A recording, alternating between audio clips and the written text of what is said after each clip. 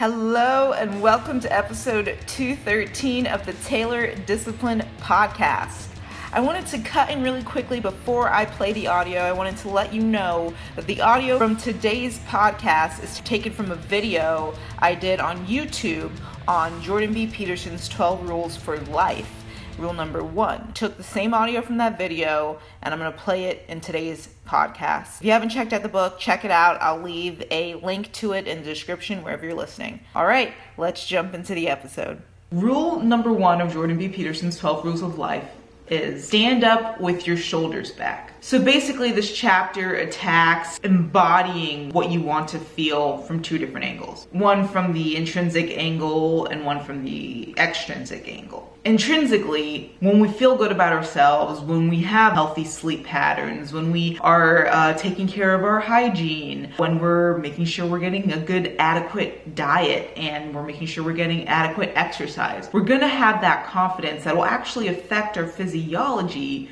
That's going to then affect the way we carry ourselves and show up in the world. Now, that ties into the extrinsic factor because the reality of social hierarchies is important to look at. We are so attentive and perceptive to the signals that we get that tell us what status we are. And one of the hormones that are deeply connected with it that he talks about in this chapter is serotonin. And so if the lower our perceived status, the less serotonin we have, which means the more emotionally reactive we are. And then the higher perception of our status, the more serotonin that we have.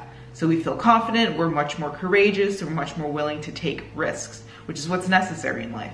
That's pretty much what life is made of. So basically in this chapter, he talks a lot about paying attention to how you carry yourself. Smiling, just as the rule goes. Stand up with your shoulders back. Even by displaying this outside of yourself, yes, it's going to make you feel good and kind of set up the hormones that are going to make you feel good. But two, when you display that to other people, they're going to treat you with higher status. That's kind of creating a more empowering loop. See, life requires us to confront situations. Now, if we are not practicing these sort of behaviors in private, when we're not asked to perform, then it becomes harder to tap into when it becomes necessary. So the way you wake up matters. If you're waking up all slow and you drag yourself out of bed and you have a lot of negative thoughts, or you allow a lot of negative thoughts, that's not going to be helpful and that's not going to serve you. If you drink a green smoothie every once in a while, in that same way, that's not going to help you. That's not going to build up that confidence necessary to confront life when it's necessary. What are you going to do to embody how you want to feel? What practices, what daily routines or rituals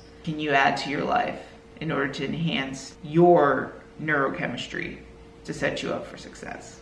All right. So that's my quick summary of rule number 1 of Jordan B. Peterson's 12 Rules for Life. Hope you found it useful. If you did, go ahead and make sure you leave this video a thumbs up.